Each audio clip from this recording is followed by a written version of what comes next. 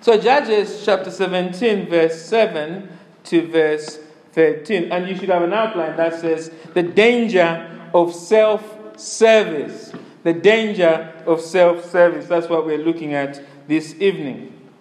Now, if you follow the news, you know that Amazon recently opened its doors to the first ever cashierless grocery store in the U.S. I mean, this is everyone's dream. The store is meant to be the ultimate in self-service. The idea is that you can go in the store, grab the items, and walk out of the store without even interacting with the employees or even using your card. It's literally in and out. That's the new store that Amazon is working on. And Amazon says that they're using computer vision, mathematical algorithms, and sensor fusion to create the ultimate experience in self-service. It sounds a bit impersonal to me. I mean, part of the fun of going into Morrison's or Sainsbury's is to have a chat with people, isn't it? And to know what's going on. And queuing up is part of a good... I don't think this store is going to take off in the UK.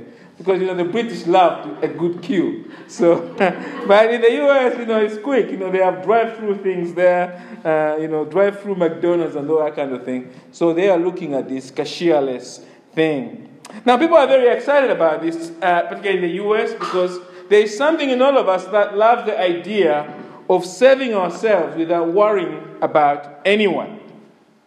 In fact, it is part of who we are. Many of us would prefer... Most of us would prefer to be self-employed, if we could, than have to answer to some authority at work who tells us how to do things. Why are we like that? I think the reason is that all of that goes back to the Garden of Eden.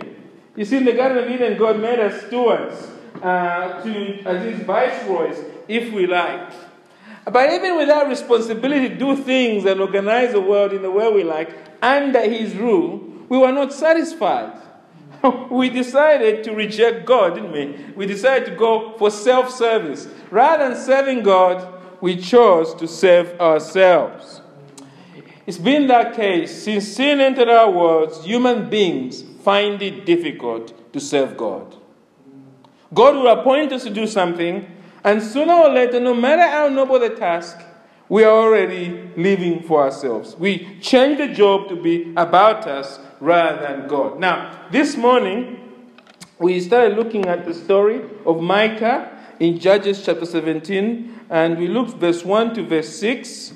Now, and if you all, nearly all of you were here this morning, and I mentioned that Judges really is one book going from chapter 1 to chapter 16, and from chapter 17 to 21 is really an annex. And this story of Micah actually is taking place earlier on in the book of Judges. Perhaps if we were rewriting the book, the author of Judges, if he was rewriting it, he may even have chosen to place it perhaps just after chapter 1. Because it belonged to the early days of the Judges, perhaps during the judgeship of Othniel. So we looked at verse 1 to verse 6. Well, what we learned this morning is that all believers are tempted, like Micah, to practice a selfish religion. A selfish religion. And we said that we are tempted to make our worship of God to be about us. Yes, we are worshiping God, but we make it about us rather than God himself. Well, this evening we are finishing this story, to learn the second temptation we face, and that is self-service. To serve ourselves rather than God. All of us face the danger of self-service. So look with me at verse 7 of Judges chapter 17, and the first truth in your outline that we learn here is that all people of God want to be useful for God. Now, this morning we saw Micah's new religion, funded by his mother, has grown. He's got a few idols, and he has installed his own priest. We see that in verse 5 to verse 6. Micah has got a few idols in verse 5 there. And that is where we left things in verse 5. Now, the author of Judges now, like a film director, switches his camera to a young man on the road leaving Bethlehem. And as the camera zooms, we see this young man is looking downcast. Life perhaps seems like it's been hard on him. And where is he going? Well, he's looking for a new home, somewhere to live. And when we look closely, if you're watching this as a video, when we look closely, we can see this young man is dressed in white and he's dressed in priestly robes. We see close that this man is actually a Levite, a homeless Levite in search of a new home. And here is how Judges chapter 17, verse 7 puts it. Look at me, verse 7 to verse 8. Now there is a young man of Bethlehem in Judah, of the family of Judah, who was a Levite. So he's become attached to a clan in Judah, and he sojourned there. So he doesn't live there, he's just been traveling to Bethlehem. And verse 8 says, and the man departed from the town of Bethlehem in Judah to sojourn where he could find a place. Now, this is most unexpected because if you know anything about Levites, is that Levites come from where? The tribe of Levi, of course, right? And the tribe of Levi, God has set apart the tribe of Levi from other tribes so that they could function as priests. So that they didn't have to do any other work. Their job is to be priests, to serve at the tabernacle. And Moses had allocated how many cities? 48 cities for them. You can find the details in Numbers 35, verse 1, and Joshua chapter 20, verse 1. And these 48 cities that God had given the Levites, they were distributed all across Israel.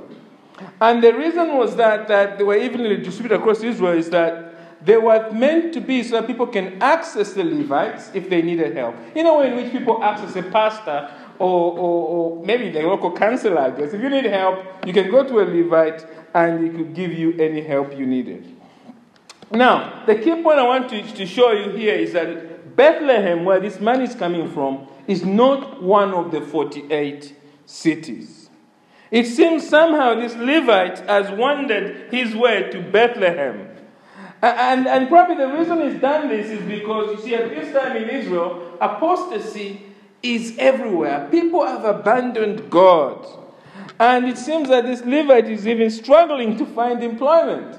So he's moving from one place to the other in search of employment. That is what idolatry has done to Israel.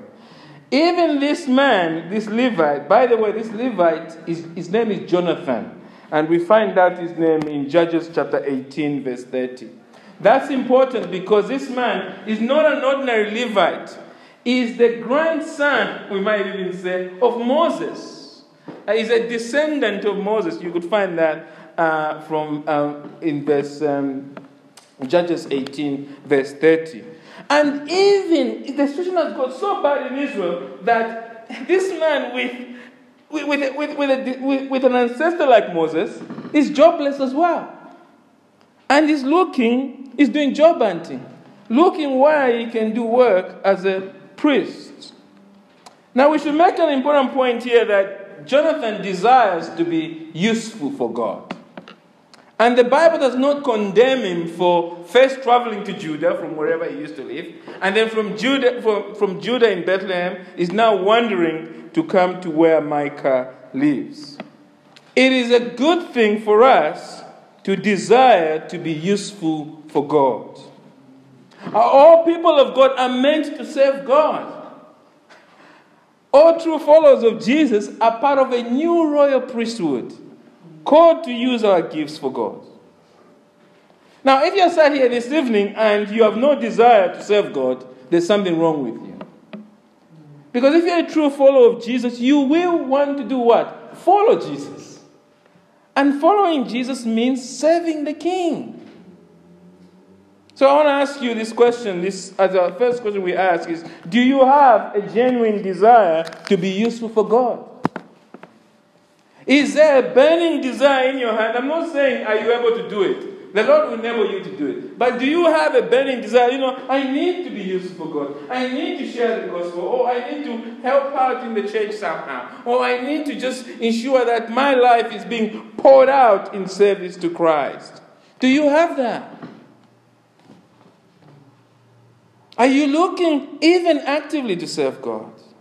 Because if you don't, that's a big issue.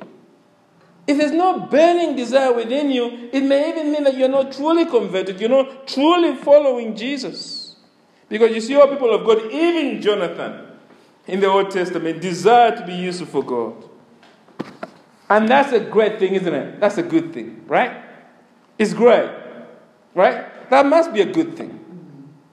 Well, the problem is that, and this is our second point, is that even though it's a good thing to desire to serve God, we often serve God for selfish reasons. We often serve for selfish reasons. That's the second point. All people of God want to be useful, but we often serve for selfish reasons. So let's rejoin our man Jonathan. He's on a journey, and soon he finds himself knocking on Micah's door. Let's read we left that in the middle of verse 8. Let's read verse 8. It says, "And the man departed from the town of Bethlehem in Judah to sojourn where he could find a place. And as he journeyed, he came to the hill country of Ephraim, to the house of Micah." It's like one of those horror movies. I mean, he's come to Micah's house, and verse 9 tells us, "And Micah said to him, 'Where do you come from?' And he said to him, 'I am a Levite of Bethlehem in Judah, and I am going to sojourn where I may find a place.'" Now what we don't know, of course, the Bible doesn't tell us, is whether this is all an accident. Has it just happened that somehow this man has found himself knocking on Micah's door? Or is it by design? As Micah, perhaps having amassed a new religion, is now leafleting around the area. You know, there's a vacancy for a real Levite. We don't really know. We don't know. But in a way, it doesn't really matter. The reason it doesn't matter is that Micah now thinks it's Christmas. He thinks Christmas has come early. This is actually the man he wants. He's employed his son as a priest. We see that in verse 5. But this is the man he really wants. He has started the church of Micah, but he has no glamour. You see? To really make this thing grow, he needs to hire a real educated pastor. And not just any pastor. Micah is so excited because this is a descendant of Moses. You know, hiring Jonathan would be like having a son of Spurgeon as your pastor. I mean, imagine if you had Spurgeon's son as your pastor, a descendant. How many people would you get in the church? Lots of them, right? We have people flocking to central London to Spurgeon's church. If he had a son, it would be massive. You get so many visitors. And Micah knows this, and he grabs it with both hands. Look at verse 10. "And Micah said to him, 'Stay with me, and be to me a father and a priest. And I'll give you 10 pieces of silver a year, and a suit of clothes, and your living.' And the Levite went in." Verse 11 says, let's just pause there for a minute. We should note there, verse 11 says this actually, "And the Levite was content to dwell with the man, and the young man became to him like one of his sons." We see what has happened here is that Micah has offered this young man a deal of a lifetime. He says, I'm going to give you, you're going to have a share, your clothes will be provided for you. You're going to get food, okay? So you don't have to worry about that. Food, clothing, right? That's all to spend the money on, right? And on top of this, I'll give you £10. Now, he's a Levite, so he's probably not going to spend it on leisure. That's just for saving for his retirement fund. So this is a great deal. And Micah has probably even said, you're going to be just like my father. I'm going to honor you. He's flattering this guy. He's pouring cash on him. And it's an incredible offer. And we're not surprised that the man accepts this. He goes in. Verse 11 tells us, doesn't it? Verse 10 ends and says, "And the Levite went in." And verse 11 says, "And the Levite was content to dwell with the man. And the young man became to him like one of his sons." He's gone in happily. Now, we have to remember that the Levite on the surface looked like he was genuinely seeking to be useful for God, right? But he has turned out to be a pastor for sale. I mean, he must know about the idols. And yet, he knows that it's against God. This is the wrong church for him to be part of. But he's joined in. And I suspect, Jonathan here is probably thinking he's actually even serving God rather than money. I'm pretty sure if you went there and interviewed him, what are you doing here? He would say, I'm serving the Lord. This is the Lord's work. Even though there are idols all over the place, even though he's the briefcase chasing pastor, he doesn't think he is. And as I thought about this point, I thought, isn't this the tragedy of many of us who claim to serve God? Especially many of us who are in paid ministry. We are often blind that we are motivated by our selfishness. There is no single pastor you will interview who will tell you they're in it for the money. I mean, a few on TV might tell you that. But really, few will. And when we think about people who are in ministry, like myself, I guess, people who are in paid ministry, these self-serving Christian leaders, they're a broad spectrum, okay? It's a broad spectrum.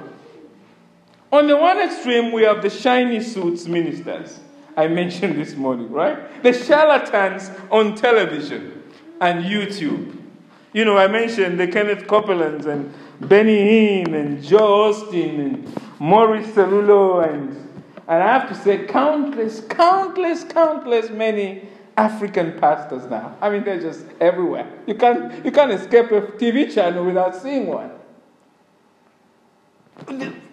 That's one extreme. They are in it for the money. And for them, these false teachers, their God is their belly. Right?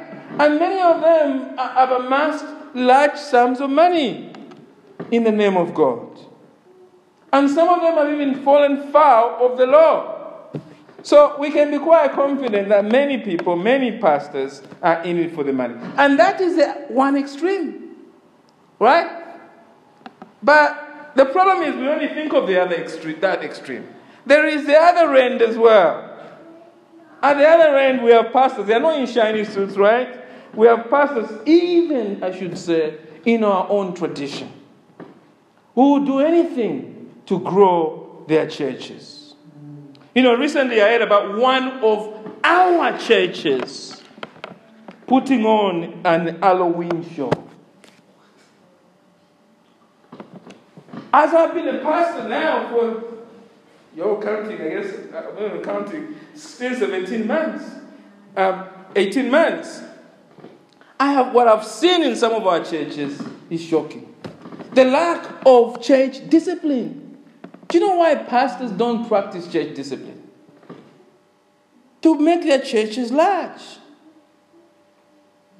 Because you see, if you have Christians who are truly loving God and serving Him, there will be fewer in the church. So pastors intentionally, for job security purposes, turn a blind eye to sin in their churches. I've seen it in our own churches, in our own association. The danger of self-service. So you got the extreme, shiny suits. You got pastors who do it, of course, more subtly. To have a secure income. And I might even say you've got now, if often pastors who even meanwhile, of course, even take on these itinerant ministries, isn't it? Such strong temptation. Moving from church to church preaching. You feel you're serving God in that itinerant ministry, but the Lord knows. And you probably know sometime that money is the issue as well. The more you preach, the more money you get, and the temptation is always there.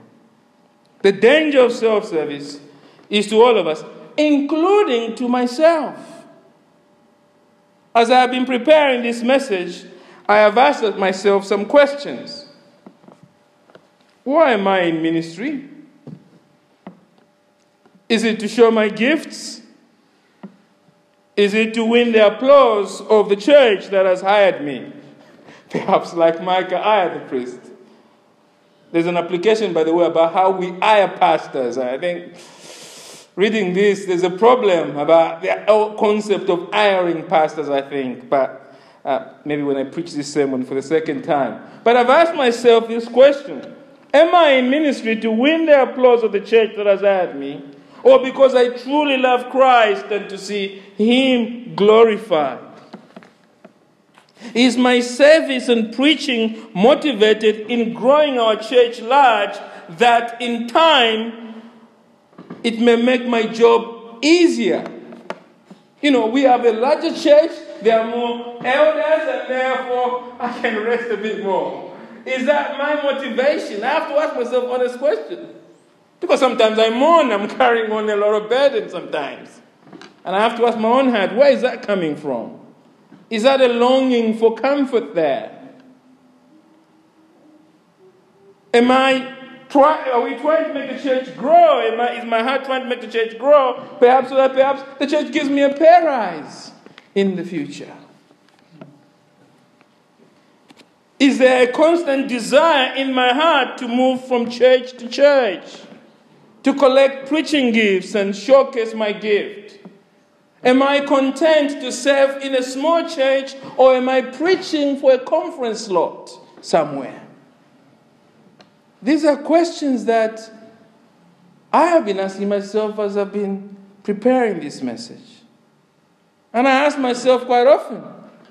And as I stand here, it's easy for me to acquit myself and say, well, I think I can rule these things out. But friends, that's missing the point. Because these are not just my questions. These questions are also for you. Because the church must constantly ask these questions of the pastor it has. Because you see, my heart is deceitful. And I may think I am not a pastor for sale, but I may be utterly deceived. I'm pretty sure Jonathan, as I said, thinks he's not a priest for sale.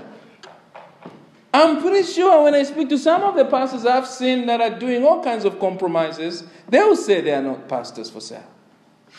So, but our churches have a responsibility, therefore, to hold their pastor to full account, to ensure that the pastor's motives are not leading him astray. The church has a responsibility to constrain the pastor, to ask, Pastor, why are you going on this conference? What is that about? How does it add value to us as a church? What is moving your heart? You must ask tough questions of me, and you must ask tough questions of anyone serving in the church, especially those preaching here. Friends, don't be content to have anyone in this church preach you from that pulpit without asking tough questions about their lives. You are not causing trouble by saying, is your life right? You must do that, because if you don't do that, you are complicit. You are complicit. We have many non-believers that come in this church, and if you're not asking such questions, you're literally complicit in sending them to hell. Because the issue is not that the pastor can't stand up here and preach good stuff. I think a person in sin can do that. But the point is that if we're living in sin, our message will not have power, because the Holy Spirit will not accompany it. And therefore it's important we ask pastors, we ask anyone preaching, but we also ask the same of people serving in other areas of the church. Sunday school. We must ask, are people in Sunday school or serving in Sunday school doing it for Christ or for them? Is it a leisure activity, or are they consumed by the love of Christ? Because if they are not, then our children, when they come to Sunday school, will not be impacted by the gospel. We should ask even for people sweeping, isn't it? Cleaning the place, because how you clean showcases the glory of God, isn't it? And therefore, in any area of church life, we must ask these questions. Why should we ask it? Because of the second point. Because self-service worships man, not God. So we often serve for selfish reasons. That's point number 2. Why does it matter? Because it matters. Because self-service worships man, not God. That's why it's a big deal. So Jonathan, let's go back to Jonathan. Jonathan has reached the deal, right? And immediately Micah performs the welcome service and installs our man as the house pastor. Look at verse 12. And Micah ordained the Levite And the young man became his priest and was in the house of Micah. Now the man who not long ago was stealing money from his mother is now the head of a new cult with a touch of glamour. It's quite a turnaround for good old Micah. And notice how the author of Judges described this new arrangement now. Notice what Micah has come up with. He says the young man became his priest. And this Jonathan is now owned by Micah. He's not a priest of God, he's a priest of man. All of this episode, of course, from stealing the money to building his shrine to hiring the priest, has only been about one thing, isn't it? To come to this position where he owns a priest, and once he owns this priest, he thinks that God will bless him. Look at verse 13. Then Micah said, now I know the Lord will prosper me because I have a Levite as a priest. I haven't really thought this one through as I was preparing the notes, but isn't this how churches think? I mean, it's a side application. We interview a pastor, and then we say to ourselves, now we can move forward. Now we can move forward. It's all very human. Micah is trusting this Levite to bring. Of course, he's forgotten the whole thing is an abomination to God. But he's so deluded in his head. He believes God is pleased with his idols and the new priest he has co-opted. It's a tragedy. Micah is worshipping himself. Jonathan is now worshipping Micah, basically. I don't know where Mrs. Micah is at this moment, but I guess she's like the queen mother of this religion. Because she funds this thing from my 1,100 shekels. Now, none of us here this evening have gone to the length of what Micah has done. But friends, all of us face the same danger. Because you see, anytime we serve God with a divided heart, we are serving ourselves other than God. You need to ask yourself this question. If God has given you any area of service, at work, here, anywhere, are you doing it with a divided heart? Or are you doing it for the Lord? And especially in the life of the church, if you're doing it with a divided heart. And look, it's perhaps a separate sermon, but all of us know what a divided heart is, isn't it? There's no joy in doing it. We're always moaning about, we're always going on about. If that's your posture, your heart is divided. If that's your posture, then you are serving man rather than God. And the truth is that all of us are guilty of doing this from time to time. Oh, friends here, who can truly say here that you serve God always with a pure motive? And the tragedy is that it's not just sometimes we see this selfishness in us. Most of the time, we're not even aware we are doing it. I mean, most of the time, I'm not even aware I'm doing it for myself. It only takes a pause. Perhaps somebody makes a comment. I mean, just checking. Am I really doing this for the Lord or myself? And then it checks in. But most of the time, we do it for ourselves. For our own ego and pride. And it's difficult to detect it. That's the problem. Paul David Tripp says this. The most dangerous idols for all of us are those that are easily Christianized. Selfishness is most dangerous when it masquerades as service. Self-focus is most powerful when it dons the costume of love. Earthly treasures are most seductive when they take on the appearance of spiritual need. Idols do their nastiest work when they wear the latex mask of God. Did you hear that? Idols do their nastiest work when they wear the latex mask of God. You see, too often we think we are serving God, as I said, when we are just serving ourselves.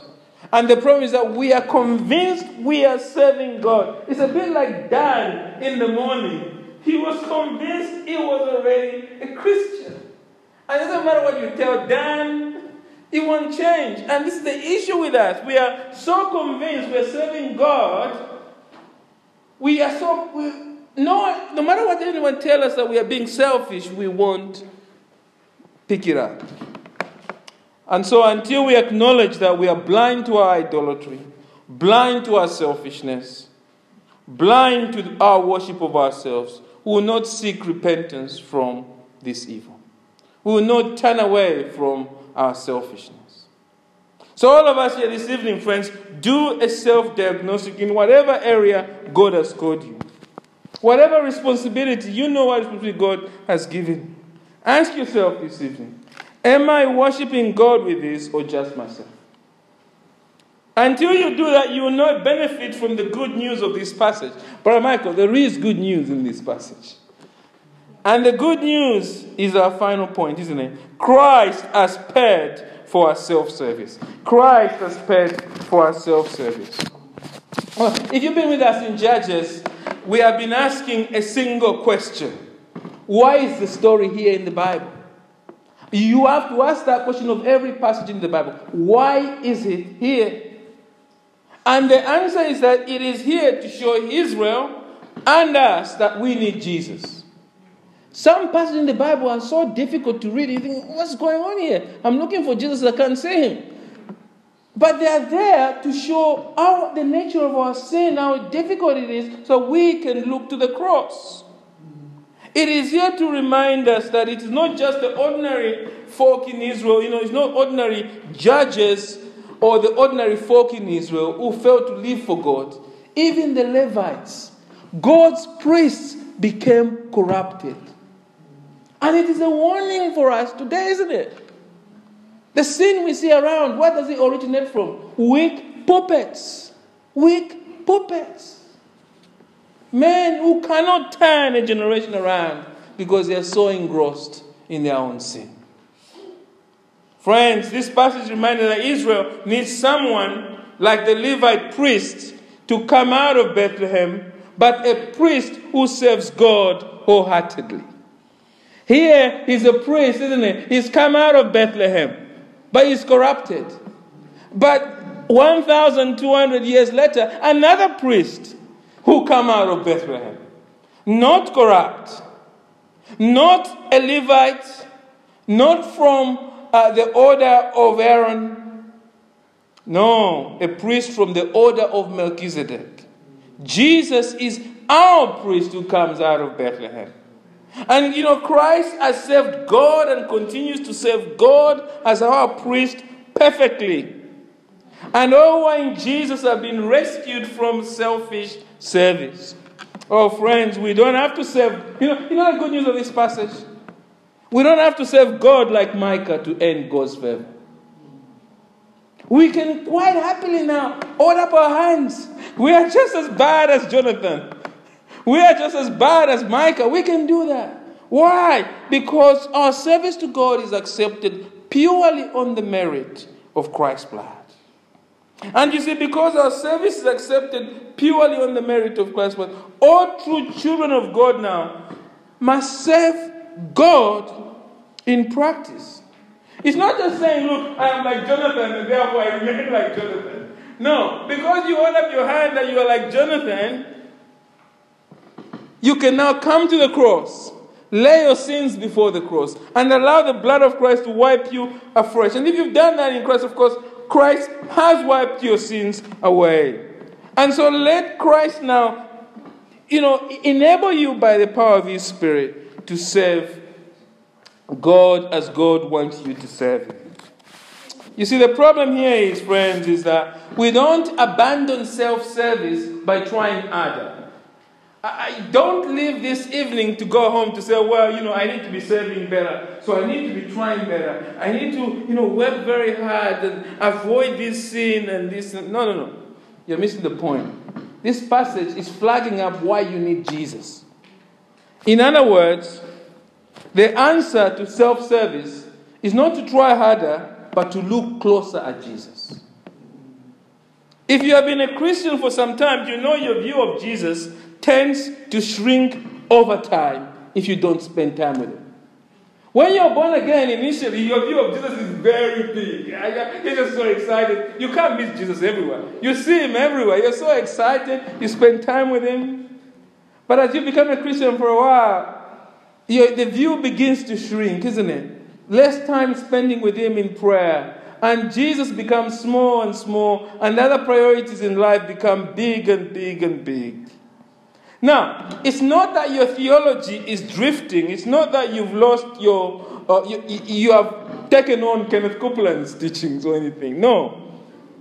It's just that you have begun to forget the wonder of Christ, the majesty of Christ, the cross. And so your faith has weakened. You see, when we do not spend time with Jesus, it becomes small in our eyes. And even the work we do for him becomes harder. It becomes more difficult. We are not excited about it. But the more we grow in love with Jesus and what he's done for us, the smaller our selfishness becomes. Jesus begins to take all the glory that he alone deserves. We are energized, excited to serve him. Not for him, not for us. So you need, friends, this evening to look at Jesus afresh. And not just this evening, every day. Let your eyes linger longer on that blood-stained cross. Move your heart next to his heart. See him there pierced for you. See all that he has done. Let the wonder of the cross move your heart in worship and adoration of him. And as you read the word, ponder on all that Christ has done. Let the word of God expose your sin and see the wonder of the cross and how it wipes away all that stains for you. And of course, sit regularly under preaching. Because as you sit under preaching, you grow in appreciating the Lord Jesus. And friends, as you begin to do these things, you begin to grow. The wonder of Christ does what? Takes you on what? An Holy Ghost gravitational pull. You are pulled to the cross by the Spirit of God. As you begin to enjoy Christ, serving Christ ceases to be about us, but about his glory. It is no longer a means to an end, but a privilege to serve the King. Well, may God help us to keep looking to Christ as we serve him. Amen.